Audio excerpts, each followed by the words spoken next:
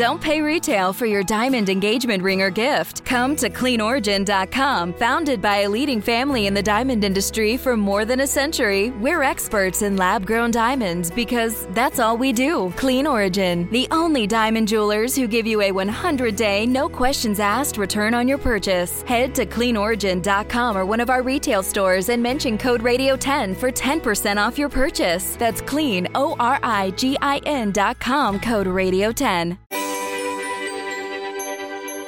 Many of us have seen firsthand the impacts weather can have on our daily lives, and today we're going to focus on the dangers associated with heat and thunderstorms. Heat-related illnesses are often underrated, and sadly, this can lead to many trips to the emergency room or worse. Today's guest, Dr. Andrew Grunstein of the University of Georgia, has been focusing on one particular aspect of the heat, how it impacts athletes and children in hot cars. These situations can lead to dozens of deaths each year, so we're going to discuss the meteorological and even some of the psychological factors at play in these events. Finally, we'll discuss the impacts of thunderstorms on asthma, an idea which may be counterintuitive to many of you, but it's real. Andy, thank you for joining us on the Weather Geeks podcast. Hey, thank you for having me. Well, and I said Andy, folks. I want to properly acknowledge him as Dr. Andy Grunstein. But Andy and I are colleagues. We've known each other for almost 15, 16 years now. We're in the same department at the University of Georgia.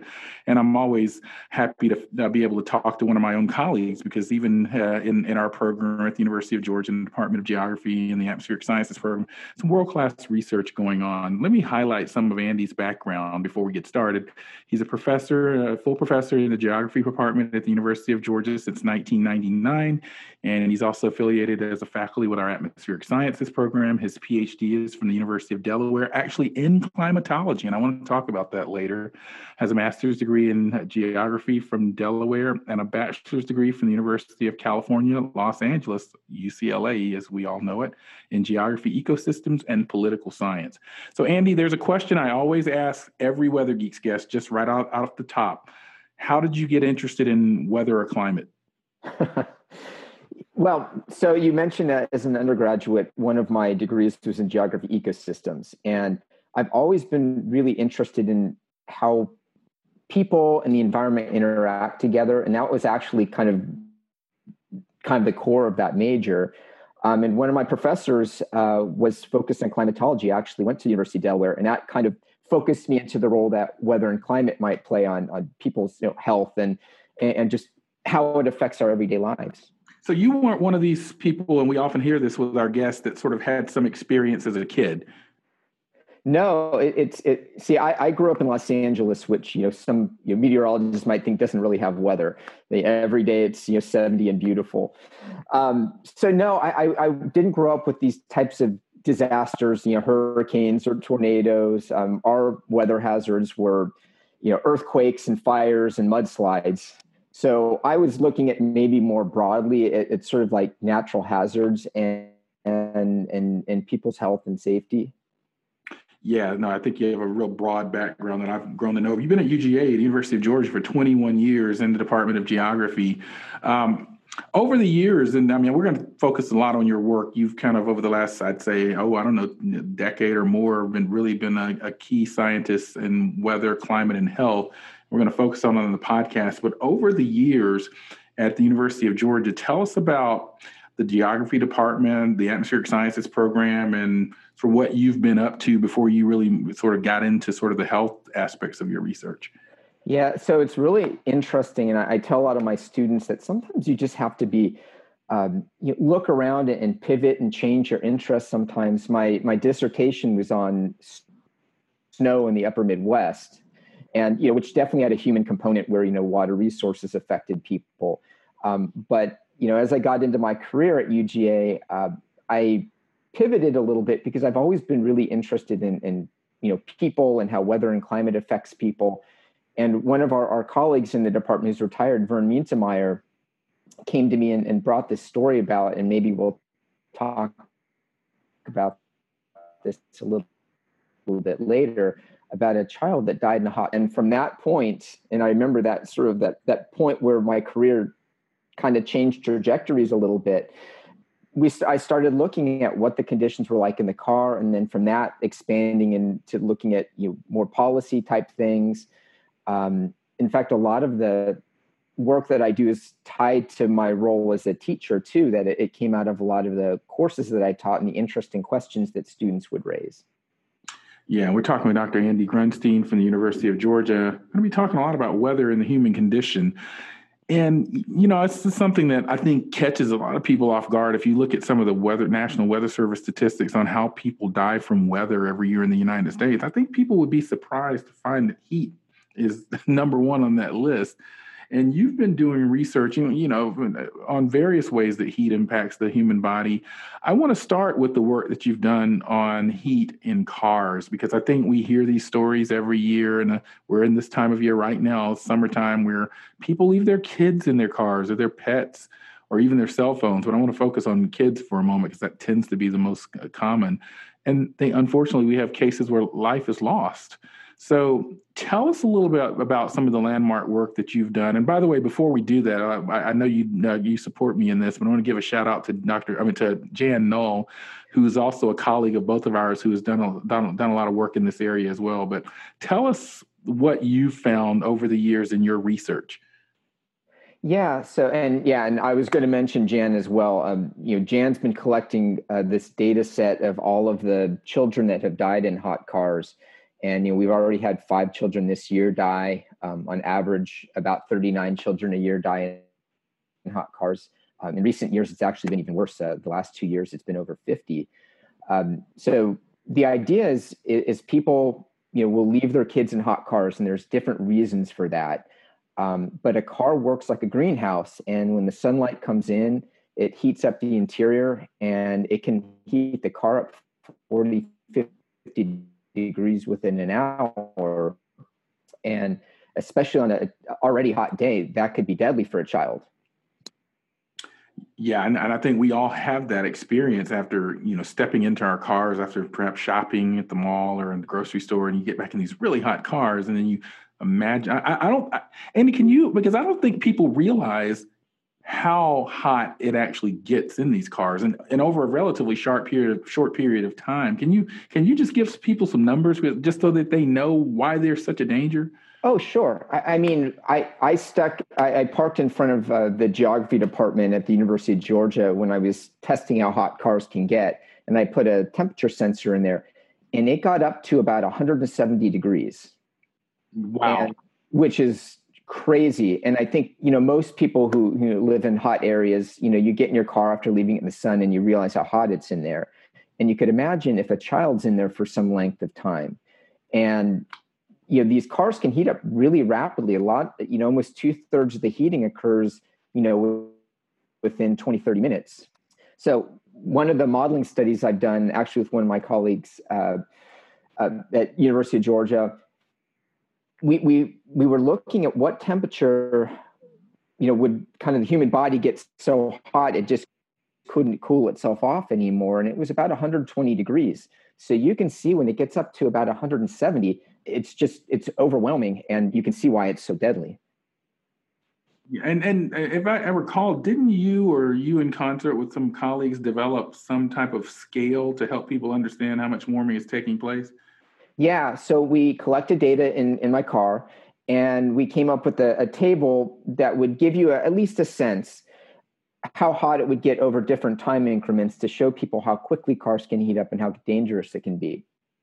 Yeah, no, it's a real issue. And by the way, even though we're talking with Dr. Grunstein about kids who die in cars, again, same rationale for pets and even your cell phones. Those things can heat up really rapidly as well. I know you worked with now Dr. Castle Williams on his master's thesis work, and that was an interesting sort of spinoff, I guess, of some of the work that you've done. Can you talk about what you and Castle, that research and what it was up to related to hot cars and children? Oh, sure. One of the difficult things about trying to prevent these deaths in cars is that there's a couple different ways these things happen. For half the cases are when people simply forget their kids in the car. And then the other cases are when a child might go outside and they're playing and they get themselves locked in the car. And then also there can be people that intentionally leave their kids in the car. So there's a couple different scenarios. And what Castle was looking at was what he interviewed a bunch of people and wanted to see kind of what their thoughts about this. And what he found is that people find this really terrifying and a terrible thing, but most people don't think it could happen to them. And I think that's really important for the public health messaging, because the perception is that it's these bad parents that intentionally try to leave their kids in the car. There's a case in Georgia where a father intentionally left his child in the car who died. So there's this perception that it's bad people that do this. And in reality, if you look at the cases, especially the data set that Jan has compiled, a lot of the people simply forget they're not bad people. They just, terrible accident, and their child dies. And these people come from all walks of life, all different types of occupations. It could be fathers and mothers and grandparents and childcare workers. So I think that's the tricky thing, is people have it stuck in their head that it's this bad person, but it can happen to anyone. In fact, there's a psychologist that has been looking at this called forgotten baby syndrome, where people simply forget. And the idea here is that, sometimes, I don't know if you've driven home from work and you needed to stop at the store and pick something up, but you went in autopilot and went straight home. That's kind of what happens. A lot of times it might be that, like, let's say the one parent normally drives their child to daycare and they switch up the routine. So the other parent goes in autopilot with the child in the back seat who might be sleeping, goes straight to work, goes into work, and the child's left in a hot car all day. That's the idea of the forgotten baby syndrome. They literally forgot. And these cases are really tragic, and trying to figure out how do you prevent these things from happening is one of the things I'm really interested in. Achieving a gorgeous grin from home isn't a total mystery with Byte Clear aligners. Just don't be surprised if all of your sleuthing friends start asking, "What's your secret?" Begin by ordering your at-home impression kit today for only $14.95. Byte Clear aligners are doctor-directed and delivered to your door. Treatment costs thousands less than braces. Plus, they offer flexible financing, accept eligible insurance, and you can pay with your HSA FSA. Get 80% off your impression kit when you use code WONDERY at Byte.com. That's BYTE.com. Start your confidence journey today with Byte. Man, that sunset is gorgeous. Grill, patio, sunset. Hard to get better than that. Unless you're browsing Carvana's inventory while you soak it all in. Oh, burger time. So sit back, get comfortable. Carvana's got thousands of cars under $20,000 just waiting for you. I could stay here forever. Carvana, where car buying meets comfort meets convenience. Download the app or visit Carvana.com today. And we are back on the Weather Geeks podcast, and I'm talking today with my University of Georgia colleague, Dr. Andy Grunstein. I'm Dr. Marshall Shepard from UGA, and we're talking about Andy's work. It spans various sort of areas within the sort of broader topic of climate, weather, and health, and we've been talking about children being left in hot cars, and I want to sort of put a bow on that discussion and move on to another topic. But before we do, to your knowledge, Andy, are there things being done by automakers or others to help with alerting, given what you just talked about with the forgotten baby syndrome? I know people have come up with a bunch of types of warning systems they can install in vehicles, but this hasn't been put into widespread practice. So right now, no, there's not. And so there's a lot of techniques that the public health community recommends. For instance, leaving a purse or a briefcase or a cell phone in the back seat so you remember to turn back and look for your kid. And there's a bunch of different slogans about looking before you leave the car, but no widespread technology that's being used yet. Yeah, hopefully, through public outreach like this and others, we can just continue to elevate the awareness of this. And as you noted, though, I mean, we've all been in situations where we just get in autopilot in our minds and we forget things. And so hopefully we can just continue to raise awareness. I want to now shift to some of Dr. Grunstein's work on health, heat, and athletes and athletic performance and death. Andy works very closely with an organization called the Corey Stringer Institute. And if you aren't familiar with the Corey Stringer, perhaps Andy can give us a little 101 on who he is, because it was an NFL player who lost his life. And I believe there was a heat-related circumstances surrounding that. And just as an FYI, Andy was recently in NFL headquarters, I believe, in New York for his career research in this topic. So Andy's certainly considered one of the leaders in this field. So Andy, can you just kind of tell the Weather Geeks listeners a little bit about who Corey Stringer is and why you got into this line of research? Oh, yeah, sure. So Corey Stringer was a Minnesota Viking football player that died from what we call exertional heat stroke. So it's heat stroke when you're participating in some high intensity activity like a sport. When he died, his wife, Kelsey, provided funding to form an organization named after Corey called the Corey Stringer Institute. And the group is focused, and they work with state high school associations and a variety of other groups trying to improve heat safety policies. Doug Casa is the one who's directing the program, is just doing a really amazing job guiding all sorts of organizations towards better safety standards.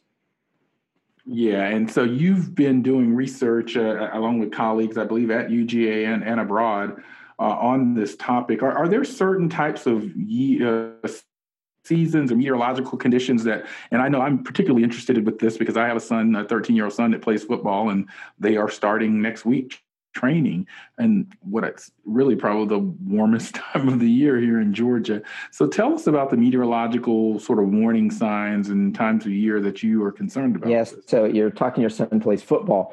Football probably has the highest incidence of heat problems and heat deaths of any other sport. And part of it's the time of year it starts. You're right. It starts typically in the summer, which is the hottest, and at least in the southeastern U.S., the most humid time of the year. So already you have difficult environmental conditions. But with football players, there's a couple other things that make it really problematic. They wear equipment, the helmets, the pads. That stuff makes it harder for them to sweat and to cool off. One of the studies we did actually with a group of my graduate students and my colleague at UGA, Dr. John Knox, we were looking at the circumstances of football player deaths, and we found it wasn't just all football players. The ones who died were mainly linemen, like the biggest players on the field. A couple other kind of dangerous things that we start seeing from the study is not only is it football, but it's early in the season when the players aren't adjusted or what we call acclimatized to the heat. That's a really high risk period. So there's linemen early in the season on really hot, humid days. It's extremely dangerous.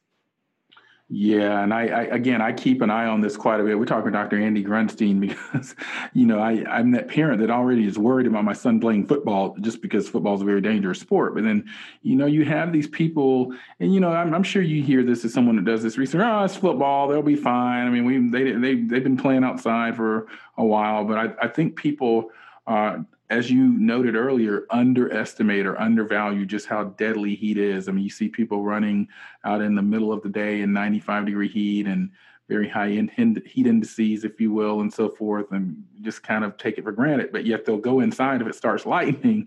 And so this has been a messaging issue I've kind of harped on for years, is we take evasive actions for lightning or tornadoes, but then we do things in heat we probably just shouldn't do.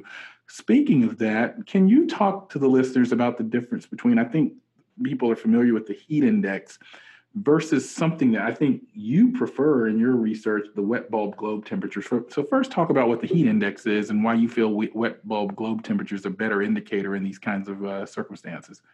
Oh, sure. So one of the key things to keep people outdoors safe is kind of looking at how hot it is outside. And so we come up with these indices that combine the different kinds of things that can cause heat stress in people. The National Weather Service uses something called the heat index, and that's what most people are familiar with. The heat index accounts for temperature and humidity. So as it gets more humid, it feels more uncomfortable because it short circuits your cooling mechanism, you're sweating. So a day that's hot and humid could feel more oppressive. Now, I don't like this for athletes because it makes assumptions that aren't always mentioned. And it's really designed for just sort of your, average person on the street. It's not really designed for people who are workers or athletes or people in the military, because it assumes that you're in the shade. So it takes the sun away. It also assumes you're not wearing protective equipment or gear. And it also assumes you're not very active. And activity is really important. You probably know when, if you were just taking a walk on a day, it'll feel very different than if you go running and your body is generating a lot of heat. So that exertion part's really important. So the measure that is used a lot in sports, in the military, in occupational safety is called the wet bulb globe temperature. And what this tries to account for is the different things that can affect heat stress. So it's actually a weighted average of 3 different temperature measurements. Air temperature gets hotter, it feels more uncomfortable.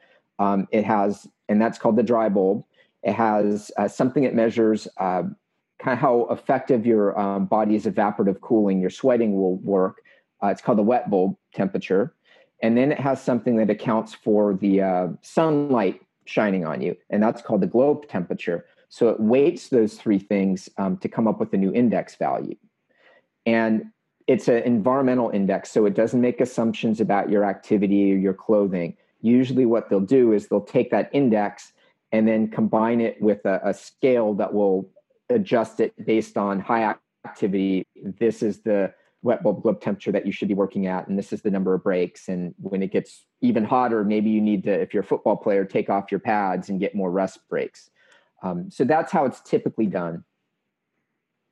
Yeah, no, I think it's something that, hopefully can get into the lexicon a bit more, because people like you that look at this, all of the time have clearly convinced me on why we need to be using the wet bulb globe temperature. I want to sort of leverage your expertise as a climatologist. And as you heard me mention earlier, Andy got his PhD at the University of Delaware in their climatology. He has a PhD in climatology. Before I ask my question, Andy, is that, to your knowledge, the only, or I think it might be the first or only program that has a PhD in climatology? Yeah, actually, to my knowledge, I think it is or at least when I was there, it was the only program in the country with a PhD in climatology. It's actually a geography program, but for historical reasons, one of the pioneers in our field in climatology, Dr. Russ Mather, I think kind of developed that specialty in climatology. Yeah, no, I wanted people to know that, because, when we have these sort of discussions about meteorology and climate and climatology and climate change, the expertise in climatology and meteorology are certainly linked and related, but there are some different aspects of both sciences. And I think it's important for people to know that, because you're a meteorologist doesn't necessarily mean you're an expert climatologist, and vice versa. So I wanted to make that known. Now, the National Climate Assessment and IPCC and others have talked about the increase in sort of heat and sort of working conditions outside. We both live here in the southern U.S., where it can be fairly warm. And I think most of the climate projections suggest that we're going to see an increasing number of sort of uncomfortable days from OSHA working standpoints. So from your perspective, the type of work that you do has real implications of climate changes, right? Oh, absolutely. We've already looked at, we know there's just more frequent hot days, there's more heat waves. We did a study a few years ago where we looked at the wet bulb globe temperature and what it would look like in the middle of the 21st century and at the end. And we're getting a lot more days that are sufficiently hot, for instance, that people shouldn't be out there practicing during the hottest time of the day. What was interesting is that even states that are typically have pretty mild summers, up north, North Dakota, are going to get a lot more days in, by the middle of the century and the end of the century that are oppressive and dangerous. And I guess I'm going to segue here, but we're actually looking at, I'm working with some colleagues at the Corey Stringer Institute looking at vulnerability of state high school programs, combining their kind of heat policies and the current environmental conditions. And we're kind of keeping in the back of our mind with climate change. There's a lot of states that up north that are very unprepared as we start seeing more and more of these hot days. And speaking of preparation and policy, kind of circle back to our discussion about heat and athletics. From your lens as an expert in this, who holds ultimate responsibility for making the right decisions about go, no go on practices, whether kids should be exposed on certain heat days? I know, for example, that the Athletic Association that governs high schools here in our state, they use guidelines in part informed by research from you and your colleagues. But is it ultimately the parents' responsibility, the GHSAs of the world and other similar organizations, the coaches, the trainers? How does that process of decision making work, or how should it work in your view? Yeah, no, I mean, that's a great question. I think the first thing is it starts at the top, that the organization needs to set up policies and guidelines. Just as an example, Georgia led the nation in the number of football deaths several years ago. And in response to that, conducted a study, and based on the evidence, they came up with a new policy in 2012. And since that policy was put in place, there's not been a single death while that policy has been in effect. So policies are really important for providing guidance, and the guidance in terms of, giving players time to adjust to heat. How do you adjust practices when it gets really hot outside? What do you do if there's an emergency and someone has heat stroke? Those kinds of decisions are critical at collegiate and professional levels. I think the next step is to really get these into, for youth athletes, because a lot of times you're dealing with a mom or a dad who's coaching a team, and they don't have a background in, athletic training or physiology. So I think in those cases, it's really important to have the organization provide them guidelines and guidance in what they need to do. So if on a given day it's a certain temperature, or if they're using wet bulb globe temperature, if it's a certain value, then that gives them guidance on whether they should stop the practice or adjust when they're practicing, or how intense they should be practicing. So I think a lot of this is they need that good policy to provide guidance for people. Delve into the shadows of the mind with Sleeping Dogs, a gripping murder mystery starring Academy Award winner Russell Crowe. Now available on digital. Crowe portrays an ex-homicide detective unraveling a brutal murder he can't recall. Uncovering secrets from his past, he learns a chilling truth. It's best to let sleeping dogs lie. Visit sleepingdogsmovie.com/Wondery to watch Sleeping Dogs, now on digital. That's sleepingdogsmovie.com/Wondery. CarMax is putting peace of mind back in car shopping by putting you in the driver's seat to find a ride that's right for you. Because at CarMax, we believe you shouldn't just settle for a car. You should love your car. That's why every car we sell is CarMax certified quality, so you can be sure, with upfront pricing that's the same for every customer. So don't settle. Find love at first drive and start shopping now at CarMax.com. CarMax, the way car buying should be. And we are back on the Weather Geeks podcast. I'm Dr. Marshall Shepard from the University of Georgia, and I have the pleasure of speaking with my colleague from the University of Georgia, Dr. Andy Grunstein, about health-related issues, particularly heat and climate and weather. But I want to pivot now to something that, when you hear it, it's going to be very counterintuitive to you. Thunderstorm asthma. This is something that I think Dr. Grunstein has been pioneering in this in this country, at least. There's been quite a bit of work in, I think, parts of Europe and in Australia on this concept that asthma sufferers actually may have higher incident of hospitalization rates. There was even a very high-profile case of many deaths in Australia in recent years from thunderstorm-related asthma. So, Andy, I know that we have heard of this in the scientific field, but this may be something that's new to many of the Weather Geeks listeners, and I've had the pleasure of being involved with you in some of this research. So, give everyone a 101 on what the heck thunderstorm asthma is. Sure. It's really fascinating. And just to give a little background, I stumbled upon it while I was teaching a graduate seminar on applied climatology. And I found this article that talked about how thunderstorms could lead to asthma. And at the time, it seemed very counterintuitive to me because I always thought that when it rained, it would wash out the pollens and it should actually improve things for people. But as I've been doing this study, I've been finding that thunderstorms can lead to increases in asthma. And one of the kind of the primary ways that people are thinking about this, and it works mostly with grass pollen, but also with fungal spores. The idea here is that the thunderstorm will draw up grass pollen into the cloud. And in the high humidity cloud, the grass pollens will rupture, releasing very small particles. And then the downdraft from the thunderstorm will spread these particles around. And people that have pollen allergies, especially say the grass pollen, will inhale these very small particles. Because they're small, they can get deep into your lungs and cause an allergic reaction. And the interesting thing is that when you start looking at who gets medical attention, the people that have really serious asthma, they're not the ones going to the hospital because they already know what to do. They have their medication for that. It's the people that rarely have asthma or mild asthma that just are caught very unsurprised. And I can't imagine how frightening it's got to be to all of a sudden suffer an asthma attack. Probably the worst case that we've seen was in Australia in 2016, where 8 people died and thousands of people flooded the emergency rooms.